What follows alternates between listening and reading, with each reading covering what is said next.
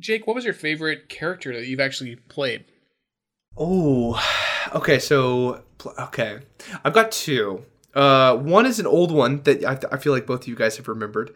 It was I was playing like a Matthew McConaughey type fighter that was transporting a mysterious figure in chains.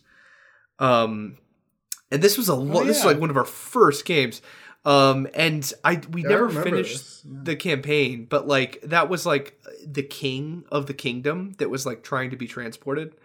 And I eventually I made that character an NPC in my Rise of Tiamat homebrew, and it was super great because they're like obviously the players are like, okay, this guy's a really capable fighter, but why does he have this random guy chained up to him in a hood? And like the big reveal is like this guy's like the head Kingsguard who, as the capital is being sacked by dragon cultists, like escaped with the king and had to make the king like as inconspicuous as possible and just put him in a hood and was like transporting him. It was like, it was a really fun concept that I really enjoyed as a player that I eventually made into an NPC. I think his name was Ridley. And then another one, I can't remember their name, but we did a one shot at level 8, I believe, and it was 3 levels in fighter and I think 5 levels in Valor Bard. And yeah, the 3 levels were in Battlemaster Fighter. And so I was literally like this warlord that could just bark out orders and give out expertise die or whatever they're called for Battlemaster. And David, you would know, what are they called? Yeah, are they called martial maneuvers? Yeah. Yeah. So you can like do maneuvers for certain people. Some of them are like inspiring. And so like I found out like I could give them like a martial maneuver inspiring thing. It's like a D10. Then I could give them an additional Valor Bard inspiration thing. That's a D8. So like when they do their next roll, they roll a D20 and a D10 and a D8. And so it was like they're care and it was so fun because I was so support. And I think the Dungeon Master made it to where they couldn't use the inspiration die unless they followed the orders I gave. So it was like this really cool, like I was like kind of barking orders, but not doing any attacking. It was so fun. It fit me as a person really well, like just barking orders, and just being like giving charismatic commands, but not really being in the thick of it. But oh my gosh, it was a really, really fun character. That's a really fun combination. Yeah, and it makes me understand why there's like a big cry for people like, we want a warlord class, like, and it's like I made the warlord class. Like it literally is just multi-classing Battlemaster with Valor Bard, and like you have essentially like a warlord like commander type archetype. It's like you don't need that. Yeah, it was a blast. You have one, David? As far as role playing goes, I had a character I played in a game, and he was loosely based off of Oberyn Martell, and he was pretty fun to play as. He was just a standard fighter who used spears, and he was really fun.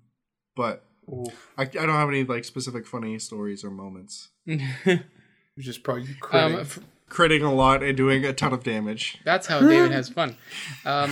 So for mine, I have 2, just like Jake, but purely because of roleplay. I think that one of them was like I don't even know what classes they were. It was several years ago. But the dynamic was me and one of my very good friends. I played as whoever he was. He was Martin Freeman from The Hobbit. So he was a very nervous and anxious individual. He was Jim from the British office. From the British office. Yeah. And he was Jim from the American office. That's right. And it became strangely office themed, but I loved our relationship. Yeah, it was really funny. And I just remember there was like a love interest there was like the Pam character for my character. But for some reason, David allowed my other friend to play as her. And so the romance was always really awkward and never quite worked out. And it was so sad and funny. And it was great. And the other character... the other character was also with that same friend, but we decided to be father and son. but we had been reunited after like 20 years. Oh my gosh, yes. And so I had been a pit fighter, like in the gladiatorial pits. It was like this Dark Sun type of world that David was running. And so it was about us trying to reconnect as father and son, even though like he was like this noble kind of guy, very educated and nice. And then I was this just trailer trash kind of person. And it was so funny. And it was great. So yeah, those are my two. I don't know their names. I don't know their classes. I'm remembering one. We did this randomly over Skype like a year ago where David was a dungeon master. It was like this kind of Egyptian hieroglyphic type archaeologist. And you were like this strong like Indiana Jones type character. And I was your wife. That's right. Oh my god. I feel like I just need a DM for you guys more because that's where I get like the funniest characters. No, I've pitched this. I really think we should do the randomization feature on D&D Beyond, and like really try to screw each other up, like by making the worst class, and then just having two of us play and the other one DM. That'd be fun. Oh no, so it won't be random. Like I think we should make the other one's character. Oh, okay. And we can choose every part of it. No, I'd love that. I remember because we were bickering like a married couple because we're both married and like it just comes naturally now. But it was like really, really funny. That sounds like a really fun Patreon exclusive episode in the future.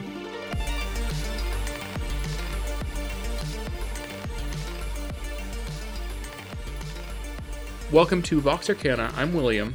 I'm Jake. I'm David. And this is a podcast about tabletop RPGs, game design, and advice for all game masters. This is episode 48, Role-Playing as a Player.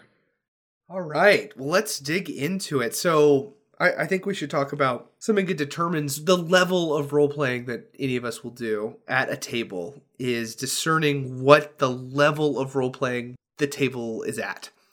If you have a group, I think we've talked about this before, this like role-playing game. There's role, play, and game. Role is like this hardcore thespian actor. Play is like this, like, I just want to hang out with my friends. And game is like the grognard type of like min-maxer.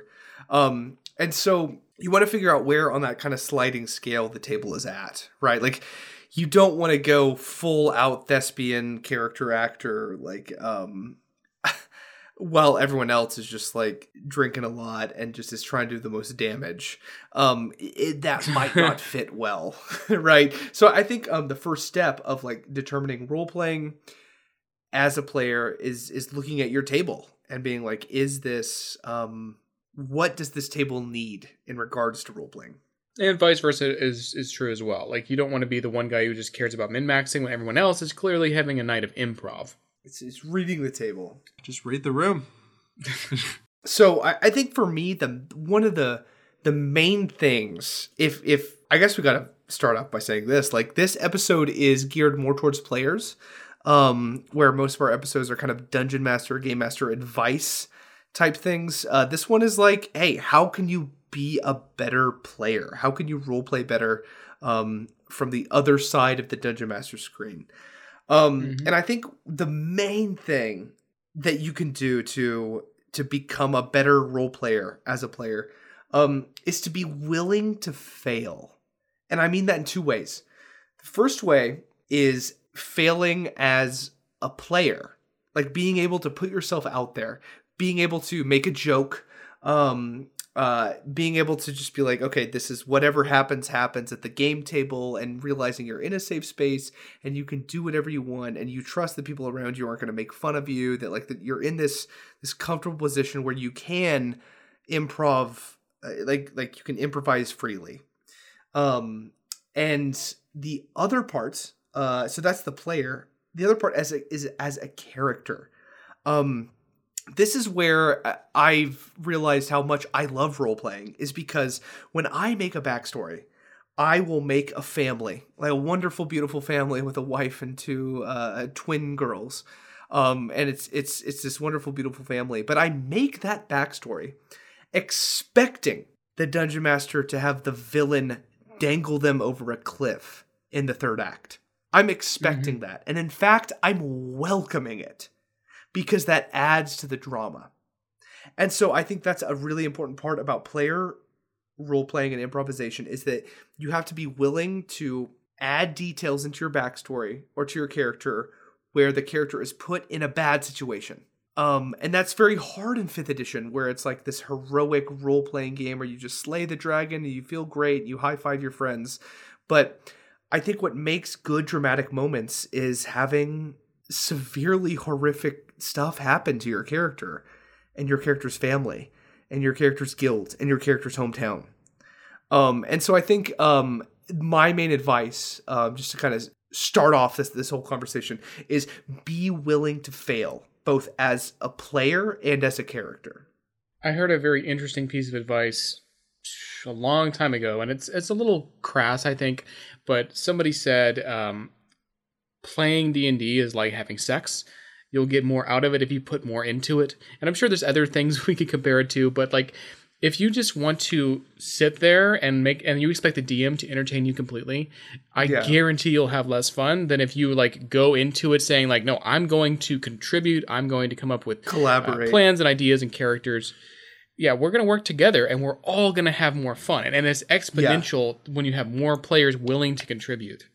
If you're looking to just be entertained, you might as well just play a video game at that point. Just because that way you get more entertainment value out of it, because part of the payoff of participating in D&D is the participation aspect, where you're all working together to build this story or this arc, this narrative, this game. And if you're not actively participating or wanting to contribute in the ways that which everyone else is trying to build the story, then it's going to be lacking on some end, and you're not going to get as much out of it, and the other players aren't going to get as much out of it. Yeah, I love the role play and the dramatic, and I want bad things to happen to me. And I think that is the difference between someone who wants a more heroic high fantasy game and someone who wants a dark, gritty, realistic, role play heavy type game. Because I've seen players like myself. If I roll a nat 1, that's exciting.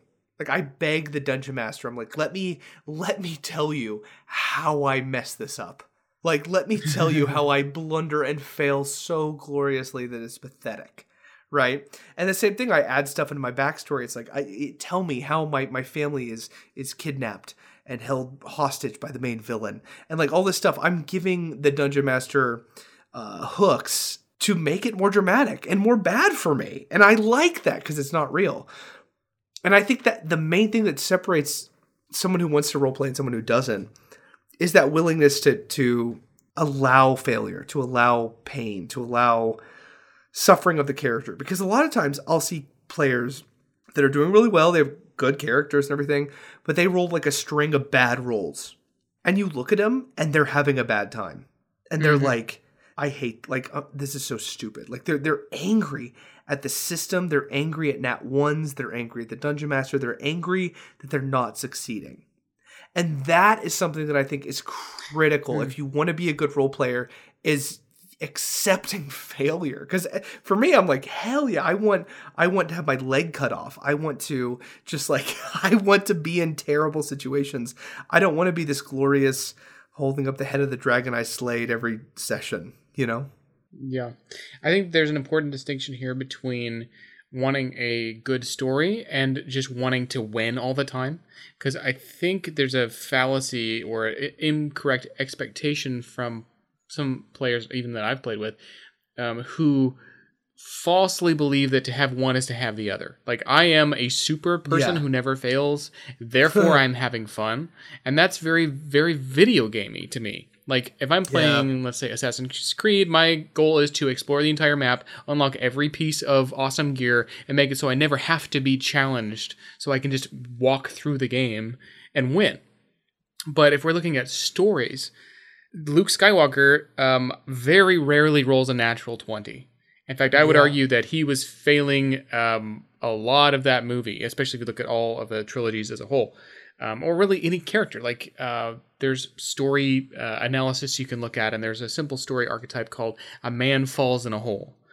And it's just a man is living his life. He falls in a hole. He gets in some situation that's bad, and then he climbs out. And this is the format for a lot of stories that you're familiar with. I think that Groundhog Day is one of them.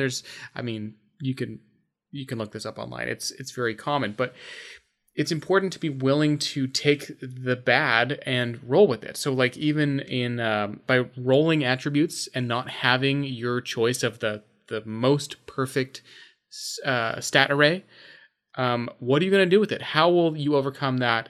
And answering that question, I think, is going to make your experience more interesting. Yeah, definitely.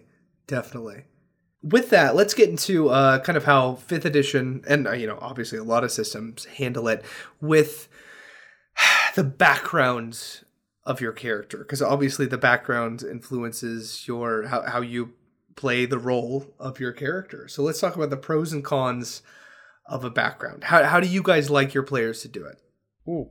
Well, so if we're talking about 5e, obviously we have the strengths, bonds, flaws, and I always forget that last one. But the 4 personality traits that define your character. Ideals. I think ideals, generally... traits, bonds, and flaws. Oh, yeah. Yes. And the quality of Skype just got so much better. Yeah.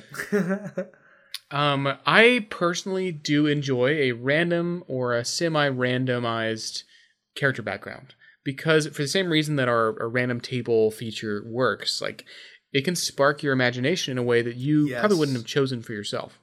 Yes. But then I like the freedom of saying, I don't like this, and I'm going to choose something else. Yeah, I think we've talked about this before, the psychology of just roll first, then you can choose. Because sometimes you see the dice, it's like, it's a 7. Okay. Oh, okay. Oh, I wasn't thinking that way. And it kind of adds to it. And for me, I love the improvisational aspect of it, of like, okay, you're a pig farmer who's out of pigs. Oh, it's like there's this kind of like you're. I need like more piggies. Being backed into a corner. I want to be backed into a corner, and so yeah, I like the using the dice, but then being able to kind of spread out from that if you feel like you're too much backed into a corner. I'm also reminded of Dungeon Crawl Classics that has 100, like a D100 list of careers. And it's all kinds of like crappy medieval jobs, like a lamplighter or a gong farmer, if you want to look that up. It's a guy who shovels poop. You just shovel poop. And so having to make a character, we're like, well, all I've ever done is like sharpen shears for a blacksmith, and now I'm an adventurer. Like that's funny, and but I don't think it's necessarily going to last you very long in terms of like satisfaction in your character. 5e has more of a heroic bent, and it's going to be like, I was an explorer from Shanghai, and here I am now. Yeah. Backgrounds are interesting for me because the big thing that I don't like is I don't like coming in with 2 pages of backstory. I think I like to have just a few quick notes and it's something that I've started to adopt, is just have a few highlights of your background. Like you have an estranged brother, and it's like, why is your brother estranged? All of that, or you haven't seen your father in many years for whatever reason, and you don't want to define it too much. And as you play the game, you can start to define these things and let it come out naturally, rather than having all of these pre-written background story elements that you have to somehow try to figure out how to weave in. It can more naturally just flow out, and you get a more dynamic character, I feel, when you fill it out as you go along. There's a lot to be said for just a single sentence of a background. There's a game that I'm really loving right now called The Black Hack 2nd Edition. And their background creation is what they just call background inspiration. And it's a D12 table. And I'll just read you some excerpts. And these are just made to be a starting point to launch you into really building a few more bullet points, like David's saying, just a few more ideas, or even going way deep into it. And maybe using this even to jump into your 5e traits, bonds, and flaws. So here is one of them: raised as a poor street child. Very simple, urchin-like. One that I like is your reputation has been ruined by vices. Ah, my favorite. My vices. And then the last one I'll talk about is just you were sold to a wizard as a child. Oh. And so That's something good. as simple as a sentence that's just describing you in very, very simple terms. Yeah, so it doesn't have to be in depth. It doesn't have to be a novel of backstory. And the most important thing, I think, is just not nailing down every single detail of your character. And that way the GM has the capability, the flexibility of coming in and saying, well, maybe like your brother is actually the villain of this part of the world. Yeah. Or maybe this wizard that captured you is in the party now. Yeah, and that's Yeah. what's interesting to me is there's a lot more flexibility with what you can do if you just say that you were sold to a wizard as a child, because those can have drastically different meanings to a character. Whereas one, maybe you were sold to a wizard who does blood magic and they were just going to kill you and use you for your life essence. Mm-hmm. Whereas another, maybe you were a noble highborn and the wizard knows that and he bought you to protect you. Yeah. Because Maybe your they family was destroyed. Or they apprenticed you. Or they apprenticed you. And there's so many different things you can do, but if you define it so early on, then it's set in stone and there's no malleability there. Yeah. I think there's an art to this of making a backstory that is full and vibrant, but also open-ended. I feel like, I guess I should ask the question. What do you think the perfect backstory is? Like if you had a perfect group of 4 or 5 players, what would you want them to give you optimally? Do you guys just want a sentence? I mean, is that it? Or what do you guys want? I mean, I would accept a sentence as something as simple as that, like, oh, I was a guard for a caravan. But if somebody wants to get into it, I think I just have sort of a maximum word count that is very difficult for me to work with. And so in my last campaign, and I have really creative players, and they really wanted to write these in-depth like character histories. But I felt hamstrung by them because they're like, oh, like I was from this village and these things happened to me. And I'm like, well, I don't even know how to work this into the story because it's hyper specific. Clearly there's like a story beat that they want to have happen. And to me, it felt constraining. Mm-hmm. And so I feel like I'm not living up to their expectation of that detailed backstory, which was like at least a full page of novelization, essentially. Interesting. Yeah, for me, I've decided that I want to start doing pre-made characters for my games. So I have a lot of the general ideas for backgrounds, and they can fill out kind of the minor details and all the fluff, but I have more of the broad strokes so that I can more easily manipulate the story and campaign rather than having to twist the campaign to my players. I think for me, somewhere between a paragraph and a page is what I like, because I think the worst case scenario is that whatever specifics they write down about their village or their tribe or their backstory, that the worst case scenario, that just becomes part of the lore of my world. And that's great in and of itself. I've actually had players that have had like advanced backstories, but they were, on the Isle of Chult the whole time. And so their backstory just had no way of getting in. And so they ended, but then the next campaign, though that same tribe they talked about, or the blood ritual, or whatever they were talking about in their backstory that didn't show up in that one, suddenly could show up, because it's a part of the lore. And so, yeah, I don't think I don't want to penalize my players for writing a bunch of stuff. I want to be upfront with them to be like, yeah, I'm not going to, especially if it's some crazy exotic excursion, like I'm not going to be able to implement everything you've written in your backstory, but I want to encourage you to like be a part of building the lore of this world, to be a part of the world building. And so just go nuts, and I'll take what I need. Yeah, and not to sound like I'm discouraging players from writing this stuff, because it's great. Obviously, like if somebody wants to write a little novel about their character's life so far, I'm not going to stop them. But like what you said, Jake, is just totally perfect. Like be upfront and say like, hey, look, we probably won't get to this. We won't get to resolve this amazing backstory you have in this campaign or even in like the next 2.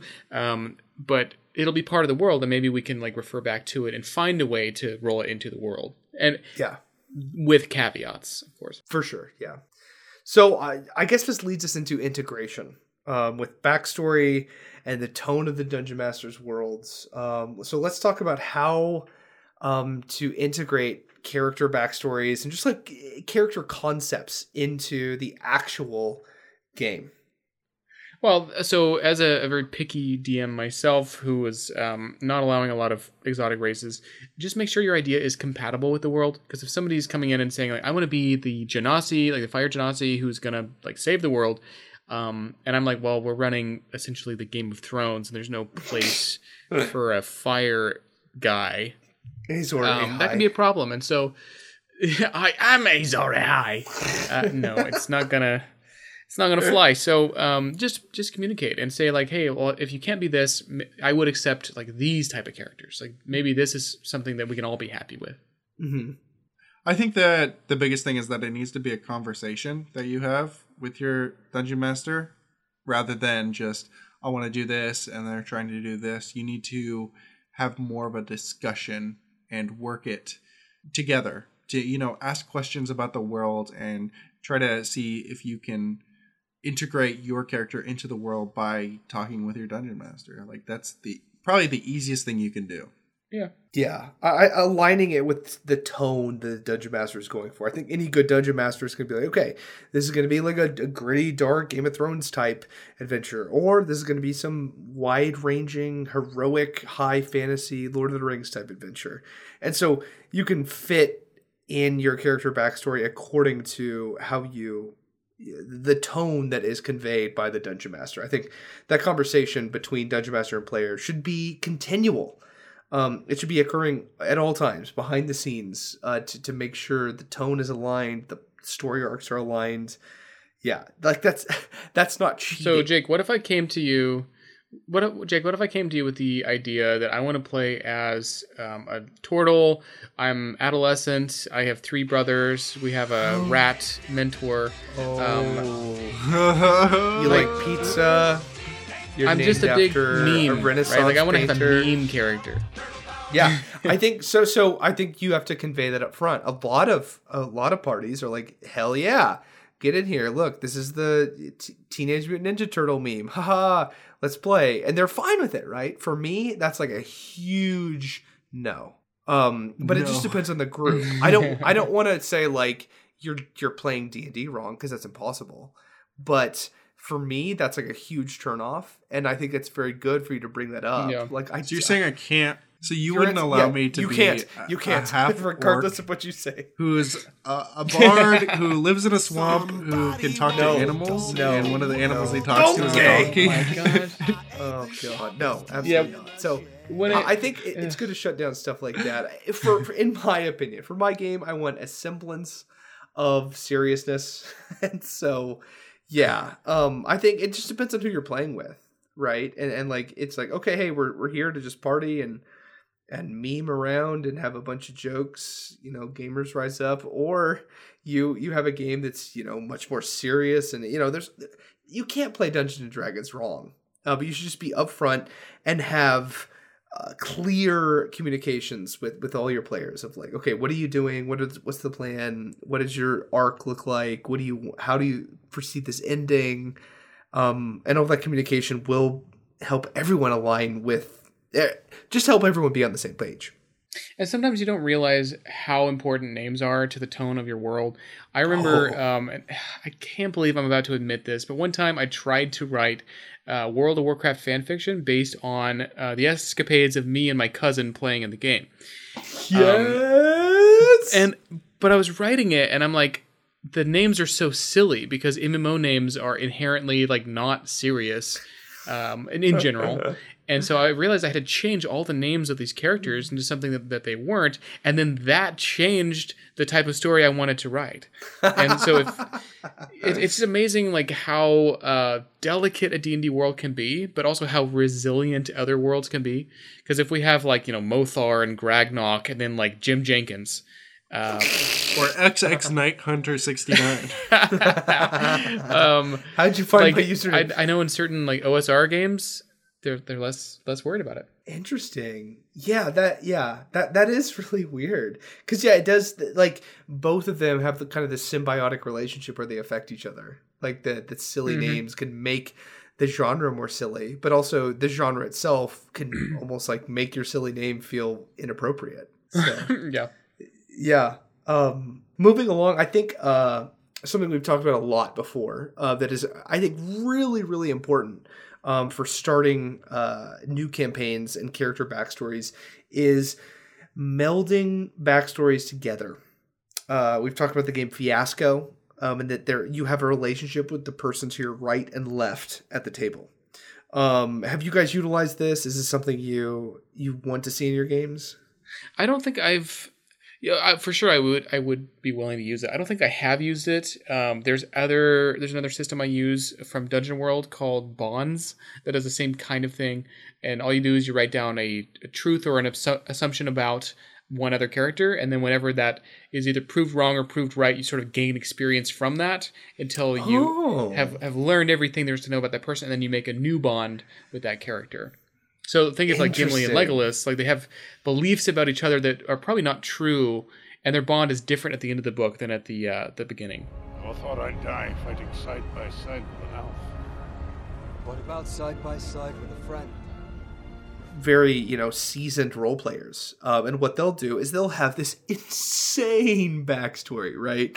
Where it's like all of this, trauma in the childhood and all this, planes walking and all of this crazy nonsense, being tortured by, mind flayers, just piling on these crazy sad tropes that add so many hooks that I'm just delighted to have available. But all the characters are so well defined, and they're obviously a hero in their own story.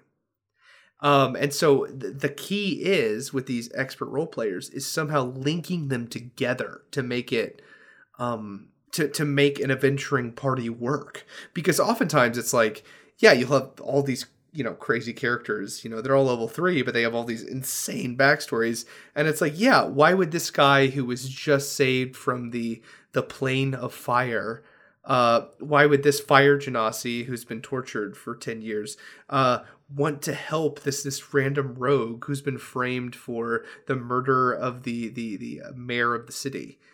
It's just like this. Mm-hmm. It's like both backstories are incredibly compelling and wonderful and delightful, and I'm excited to have a campaign with all those hooks as a dungeon master. But how do they fit together?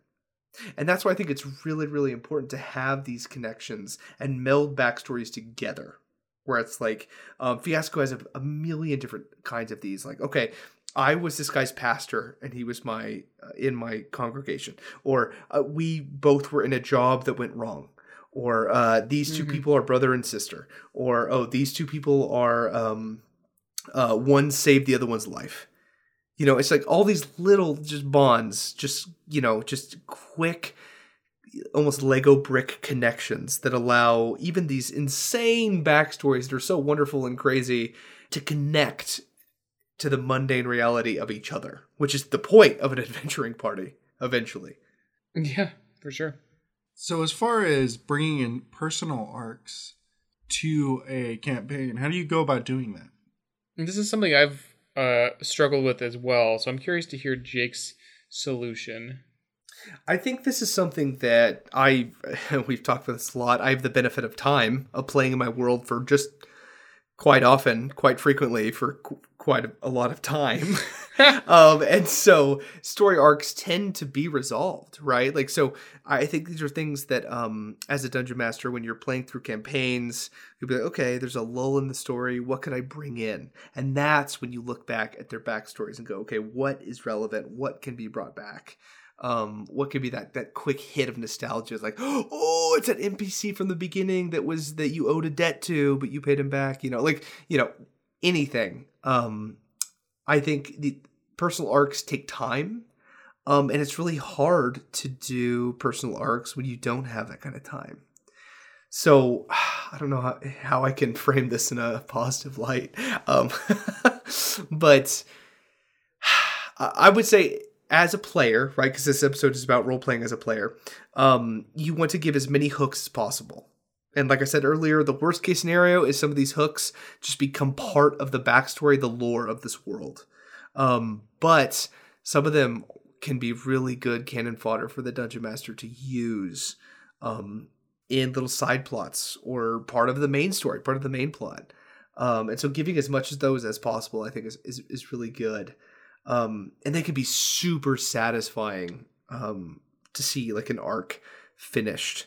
I know they do this a lot in Critical Role, right? Like there's like, where they have 7 or 8 player characters. And they'll kind of be like, okay, that we've kind of hit a lull in the story. It's like, okay, this person needs to go do this. Are we as a group willing to help? And obviously it's like, yeah, sometimes it's no, but most of the time it's like, yeah. And you can go do this kind of personal quest. But like I said, it takes time, it takes effort, it takes commitment. But yeah, all this stuff, add it to your backstory, and a good dungeon master will bring it back later. I'm surprised that 5e doesn't do this, and I feel like they were so close with the traits, bonds, flaws, and ideals. But the main thing, if you want to have a good story arc, is what does your character want? Like, what do I want in the long term? What do I want in the short term? And define that, even on a scene-by-scene basis. If you go and you read the Fiasco rulebook, which is a very thin, digest-sized booklet, they always make you say, in this scene, what is your character trying to get? And I think that knowing like, oh, well, my noble character wants to reclaim the throne, or like my druid character wants to just like go live in the druid forest and have a grove of other druids who help them do druid stuff, right? Like, even if whatever it is, defining it and knowing it and working toward it as often as possible is crucial. The other thing I would suggest is, it's more DM advice, but just shine a light on one character a week. And say, like, you're the main character in this episode, and like we're gonna focus on your backstory, your interactions, your characters, and obviously everybody else is there, but everyone will have their time to shine as the campaign progresses. Yes, I think that's really important. Another thing that I think is important is I've had a player in one of my games go, "I'm never having a family again." Because in the last campaign, I kidnapped his family and held them ransom, and I was really bummed because like that's the point of a family, and that's so sick and terrible. It's like the point of a family is to have them dangling over a cliff held by the villain, But I think that goes to what I was talking about earlier, is like to be a good player, like to be a good role player. Is to be able to accept risks and to put things in your backstory that is just delicious bait that the dungeon master is going to gobble up and turn it into misery for you. And yeah, I think we often talk about like the shadow orphan, and how it's like, I have no family, I never had family, and I'm an orphan, and my parents were killed, and I'm so angry about it. I know, I have no connections to anyone, but I'm mad about it. And it's sad because it's like, having those connections is super interesting. I think we talked about it in a certain episode, but they in the Xanathar's Guide tables about a family. It's just wild. I implore anyone to roll on those tables and be like, oh my gosh, I have a father who's lawful neutral and a mother who's chaotic good. And I have 7 siblings. 2 of them are twins. And, you're looking at all this stuff. You're like, oh my gosh, like you have this rich family life, and it adds so much to the backstory. And it doesn't have to be like, okay, Dungeon Master, here's my family to murder to progress the plot. Like, it can be this meaningful thing that you return to or send gold back to. That is really interesting. In one of my games, I had a goblin. Will, I know you love them. It was a goblin gunslinger. And so he wore this cowboy hat and he had this revolver, this huge like 44 Magnum revolver that he was a goblin, so he was small and held it like a shotgun. And, oh my gosh. and this guy was kind of this greedy goblin. But he was like, a good fighter. And every time they went back to town, he sent almost all of his gold back to an orphanage that was all like goblins that were being kind of like saved by the kingdom, by the Republic. And he sent like, eventually like thousands of gold back to, and I'm like, wow, like that's amazing, right? Like you have this whole backstory that like you're contributing to, and it's meaningful, and it's like, yeah, family and connections and like the mundane reality. Like, do you have a wife? Like, that stuff is important in role playing, and it's surprisingly underutilized. Let's talk about some ways to stand out as a player. And maybe this is more if you're experienced and you've played a few times. But the number one piece of advice I would give to players who want to up their role playing ability is think about and ask yourself, if this game were a movie we were watching, what actor is playing my character? Yes. And when so often I will be like 2 or 3 sessions into a campaign and I stop and I ask all the players, like, who's playing you in the movie? And it's like this light comes on and they're like, oh my gosh, it's Nicolas Cage is playing me. Oh, yes. Cole again. Or whoever. It's always Nicolas Cage. Or somebody's like, I had somebody who was played by like Christian Bale or like Ra's al Ghul, what's his name? The guy who plays Liam him. Neeson? Liam Neeson is a really good pick. And sometimes it's like sillier, but so often it will inform how you role play them and how you make decisions. Because chances are you made a character that already is going to fit with a role this actor has played in the past. Yeah. I'm trying to think of the else, players I'm trying to think of the players what they. Okay, so my players. I'm just going to give you the actors that they believe they're playing him. One is it's a Yuntai rogue, with 1 level in Warlock, Mechanist. He is played by Ian McShane. Oh my gosh, Deadwood. I actually know who that is. Yeah, super interesting. A new character that we have is a Fire Genasi older wizard, and his name is Cinder, and he is played by Tommy Lee Jones. So he has this kind of southern drawl. There's another one. He is a druid barbarian multi-class. That's kind of this young buck, like crazy, super powerful guy who's played by Jason Momoa. It fits super well. Oh, heck yeah. Yeah. And then, oh my gosh. The last one is a blood hunter, who dual wields swords, who's played by Mads Mikkelsen. Mads Mikkelsen. Dang yes. He's played by Mads Mikkelsen. And it's like, yeah, and all of them, it fits so perfectly. And so, yeah, I truly recommend this. Even almost if you do it, you don't have to like wait and do it later, like from the start. Be like, okay, I'm trying to act like Arnold Schwarzenegger. It's like, I get to the chopper, it's not a tumor, whatever. Okay. No, but like I think this anything that gives you kind of guideposts almost I'm thinking of like in a bowling alley the bumpers. Anything that gives you those bumpers. Is that how you bowl, Jake? Yeah. I hate bowling. I can only do it with bumpers. I think so. My favorite use of this was a character that I played, and it was. The description of my character is I was a Rhodian from Star Wars, basically the Greedo race. No. And the actor was Nicolas Cage, just in really bad makeup. And Will did a great impression of it. Yeah, and if you want to hear that impression, go listen to our Star Wars episode. Oh, yes. Yeah. Oh, man. So, another thing that I just want to echo from earlier is this doesn't have to be good. It just has to be consistent. One thing that I really push new players, all my players with, is I want you to have a voice for your character that is not the voice of you. So when you are talking in character, it should sound different than you, right? So if I'm a rogue multi-class fighter who's in a game, like I can't be like, hey, Dungeon Master, does this go north and south? And it's like, yeah. It's like, okay. Hey guys, let's go north and south. It's like, there's no role playing there. It's like the metagame is. I'm fine with a little bit of metagaming, but it has to be separate from the game itself. And you do that via voice. And so, even if you're not willing to do some crazy accent, like just be willing to make your voice deeper. Just be like, yeah, my guy always sounds like this. And then you go, okay, Dungeon Master, where does the corridor go? It turns this, okay. Yeah, I think we should go forward and then go left. It's like, that doesn't take much effort.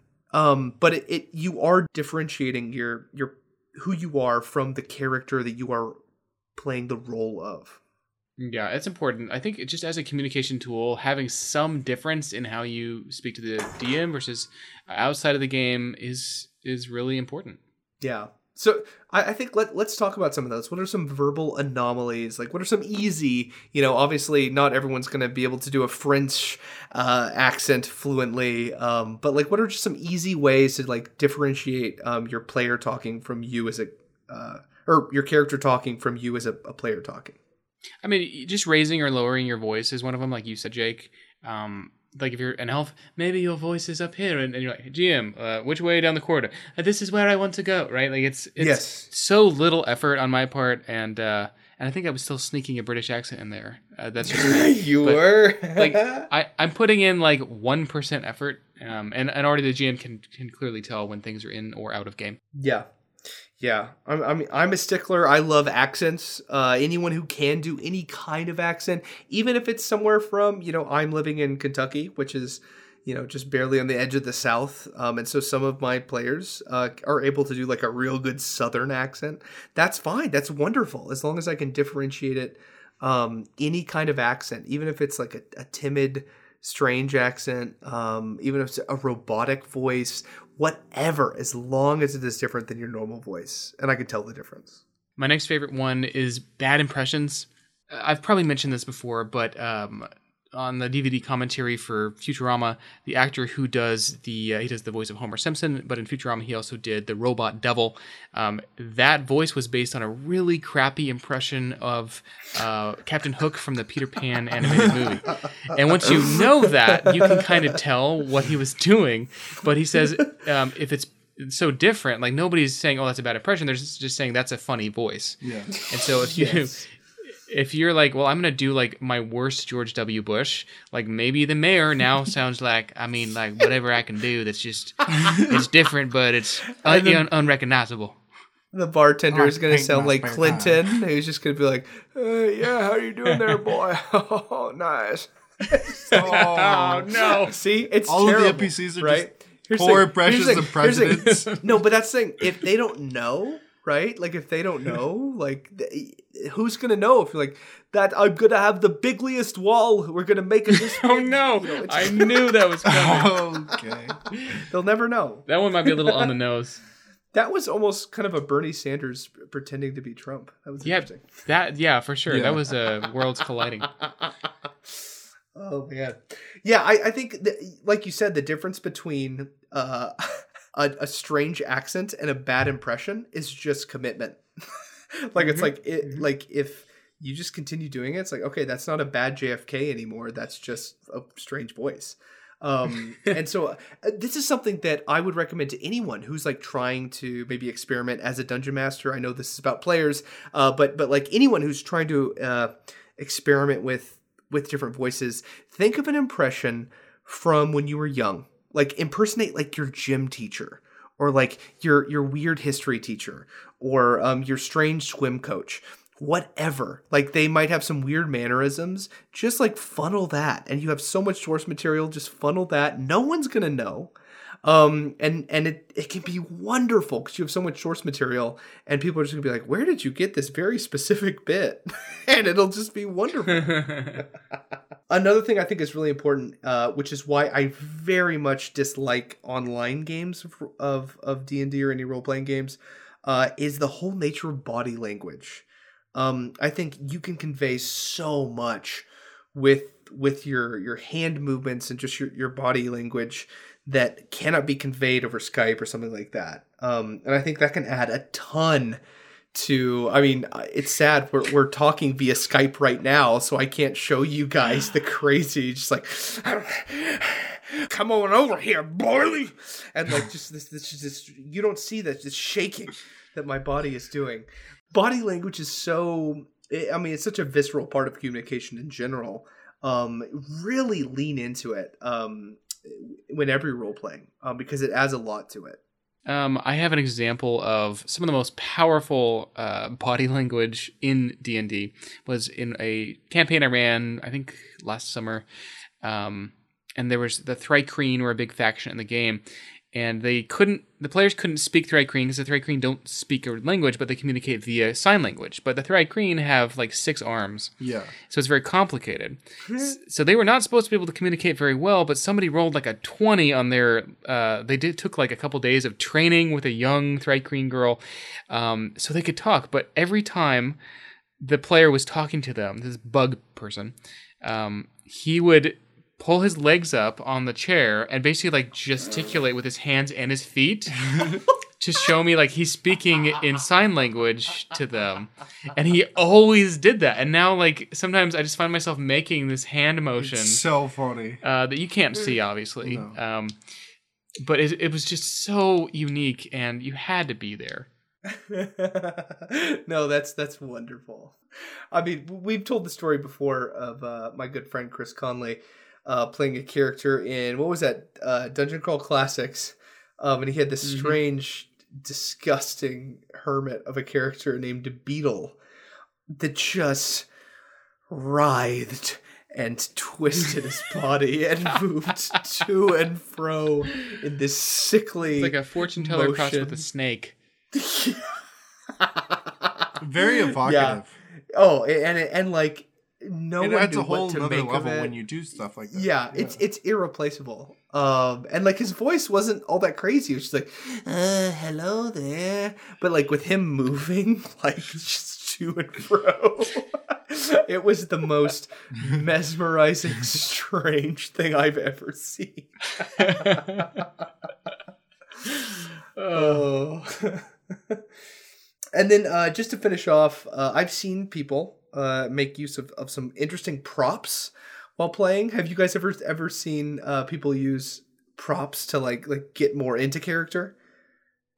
I have used props that I've given to players, like in the form of contracts I had to sign or like maps they could look at. But for like getting into character, no. I mean, I have my wizard hat, but Oh, that's always on. I'm always wearing hat. Yeah, now we're getting into the bad stereotype of D&D. No, I've seen on the D&D subreddit a character had like a hook hand. I think that's from like almost like going back to the Peter Pan with like the kids, and one of them has like, he's like, I'm Captain Hook, and he just has like a coat hanger in his hand. Insolent boy, I'll slash you to ribbons. And I'll cut you to pieces. Stuff like that. One player I saw did something really interesting, and his player was a chain smoker, who was just like always smoking cigarettes. And he bought from Amazon 100 packs of candy cigarettes, and just always had one in his mouth, and it was awesome, right? Like he was always holding it like it was an actual cigarette. It was just like, fake puffing and chewing on it and replacing it when it wore down, and it was wonderful. Like it was so delightful. So I don't know how relevant that is, but occasionally you could use props to better role play as your character. You might want to pump the brakes if it turns into LARPing. Actually, who am I kidding? Pump the gas if it turns into LARPing. Because that's what I'm about. No, I think that's cool. Like using props, if it helps you get into character, it'll probably help the other players get into character too, because they're gonna feel like they're more there. Yes. Yeah. We're going to create a sentient magic item. Jake, get your dice ready. We're gonna start rolling. First, we're going to determine how the item communicates. Jake, roll a D100. That's a 98. Oh, Whoa. That's very high. So it can speak, read, and understand one or more languages and can communicate telepathically with anybody who carries the item. So this is the dream of... very sentient. We're going to roll for its senses. Roll a D4. D4. That is a 1. They have hearing and normal vision out to 30 feet. Give me a D100 for its alignment. That is a 61. That gives you a lawful neutral. We're getting really lucky with these rolls. Okay, Next is the special purpose. Roll a D10. That is a 2. 2 is Bane. This item seeks to defeat or destroy creatures of a particular kind, such as fiends, shape changers, trolls, or wizards. It's definitely some sort of chaotic thing that it's searching out because it's like a crusader. It's lawful neutral. Yeah. It's like a crusader. Okay, we're going to roll a major beneficial property, roll a D100. That is a 21. 21 says, while attuned to this artifact, you gain 1d6 hit points at the start of your turn if you have at least one. Whoa. What? That's really good. That's pretty good. That's pretty good.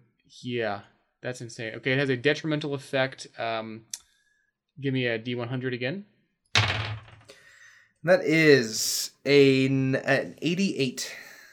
88 says, while you are attuned to this artifact, animals within 30 feet of you are hostile toward you. Weird.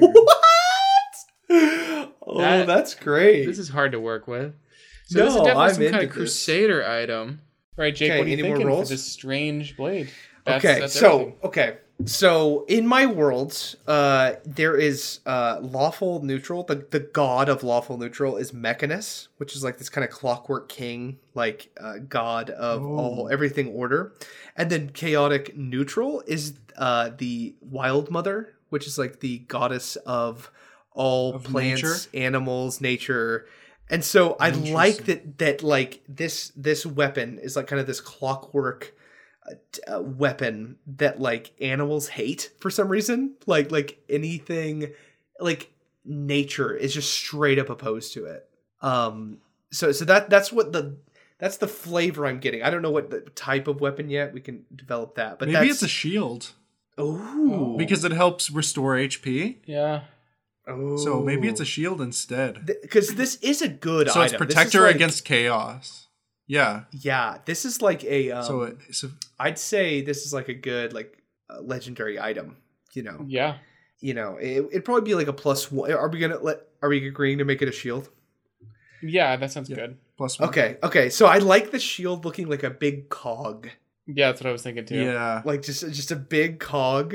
And like the cog, whenever you hold it, is like always like kind of going and like spinning almost in like, I'm imagining, have you guys seen the Great Mouse Detective, and they're fighting in Big Ben at the end, and there's all these you're talking about Great Mouse Detective? Yes, yeah. That's what I'm imagining. It's like this big cog that like slowly just goes like so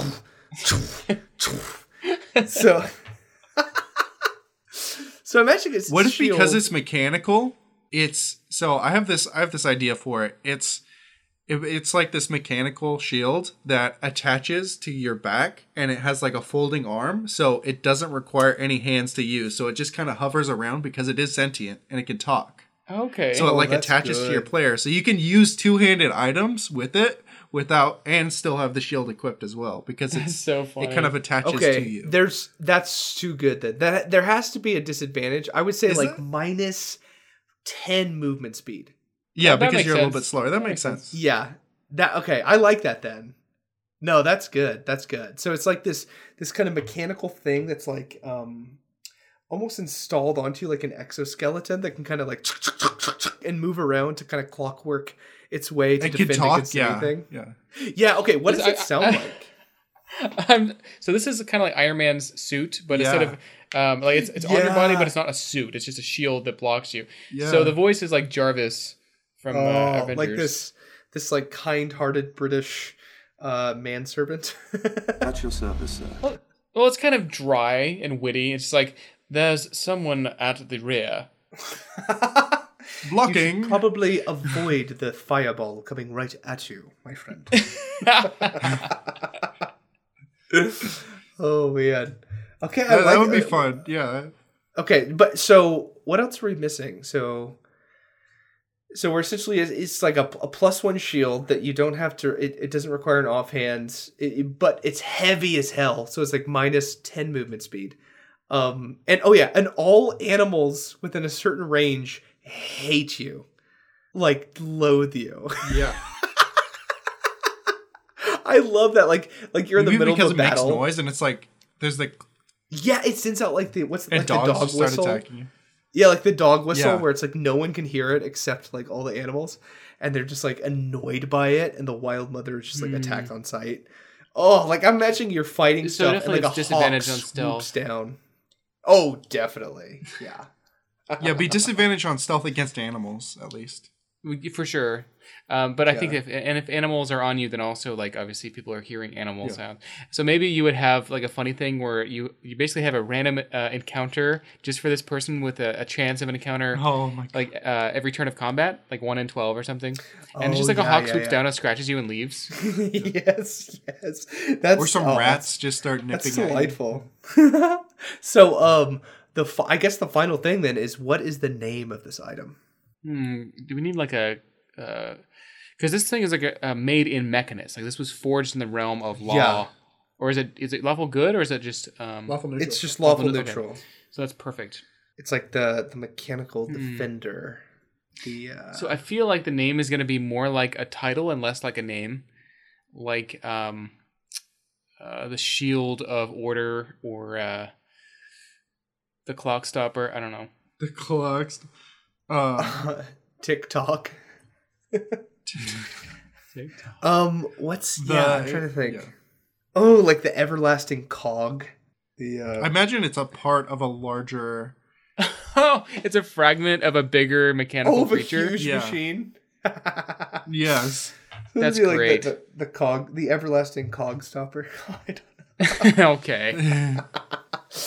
I'm about to cog stomp you, boy. I like it just be like the cog, just with that trademark at the end of it. Yeah, I like that a lot. The cog. Or just cog. Yeah. No, that's good. That's good. Oh man, I love this. I might introduce this into my game, because I have a warlock of Mechanus in my game. Could I wield Mason the mace in one hand and the cog in the cog just floating nearby? Absolutely, but I feel like they would just disagree with each other frequently. Like they're constantly bickering. I would rule that one refuses to work for you while the other is on you, so you can only attune to one of them. Oh, that's good. Yeah. They just are bickering. Oh, that's wonderful. and then it's just like drawing, like it's impossible for anyone in your group to stealth with their shouting. Yeah, they're just like, stop this! No, you stop! No! Oh man. Okay, well, that is the cog, the magic item that we've created just now. Feel free, it's all yours. If you want to steal it, it's all yours. Thank you for listening to Vox Arcana episode 48. I'm William. I'm Jake. And I'm David. We'll see you next time. You can follow us on social media. On Twitter, Facebook, and Instagram, we are at Vox Arcana Podcast. And you can email questions to voxarcanapodcast@gmail.com.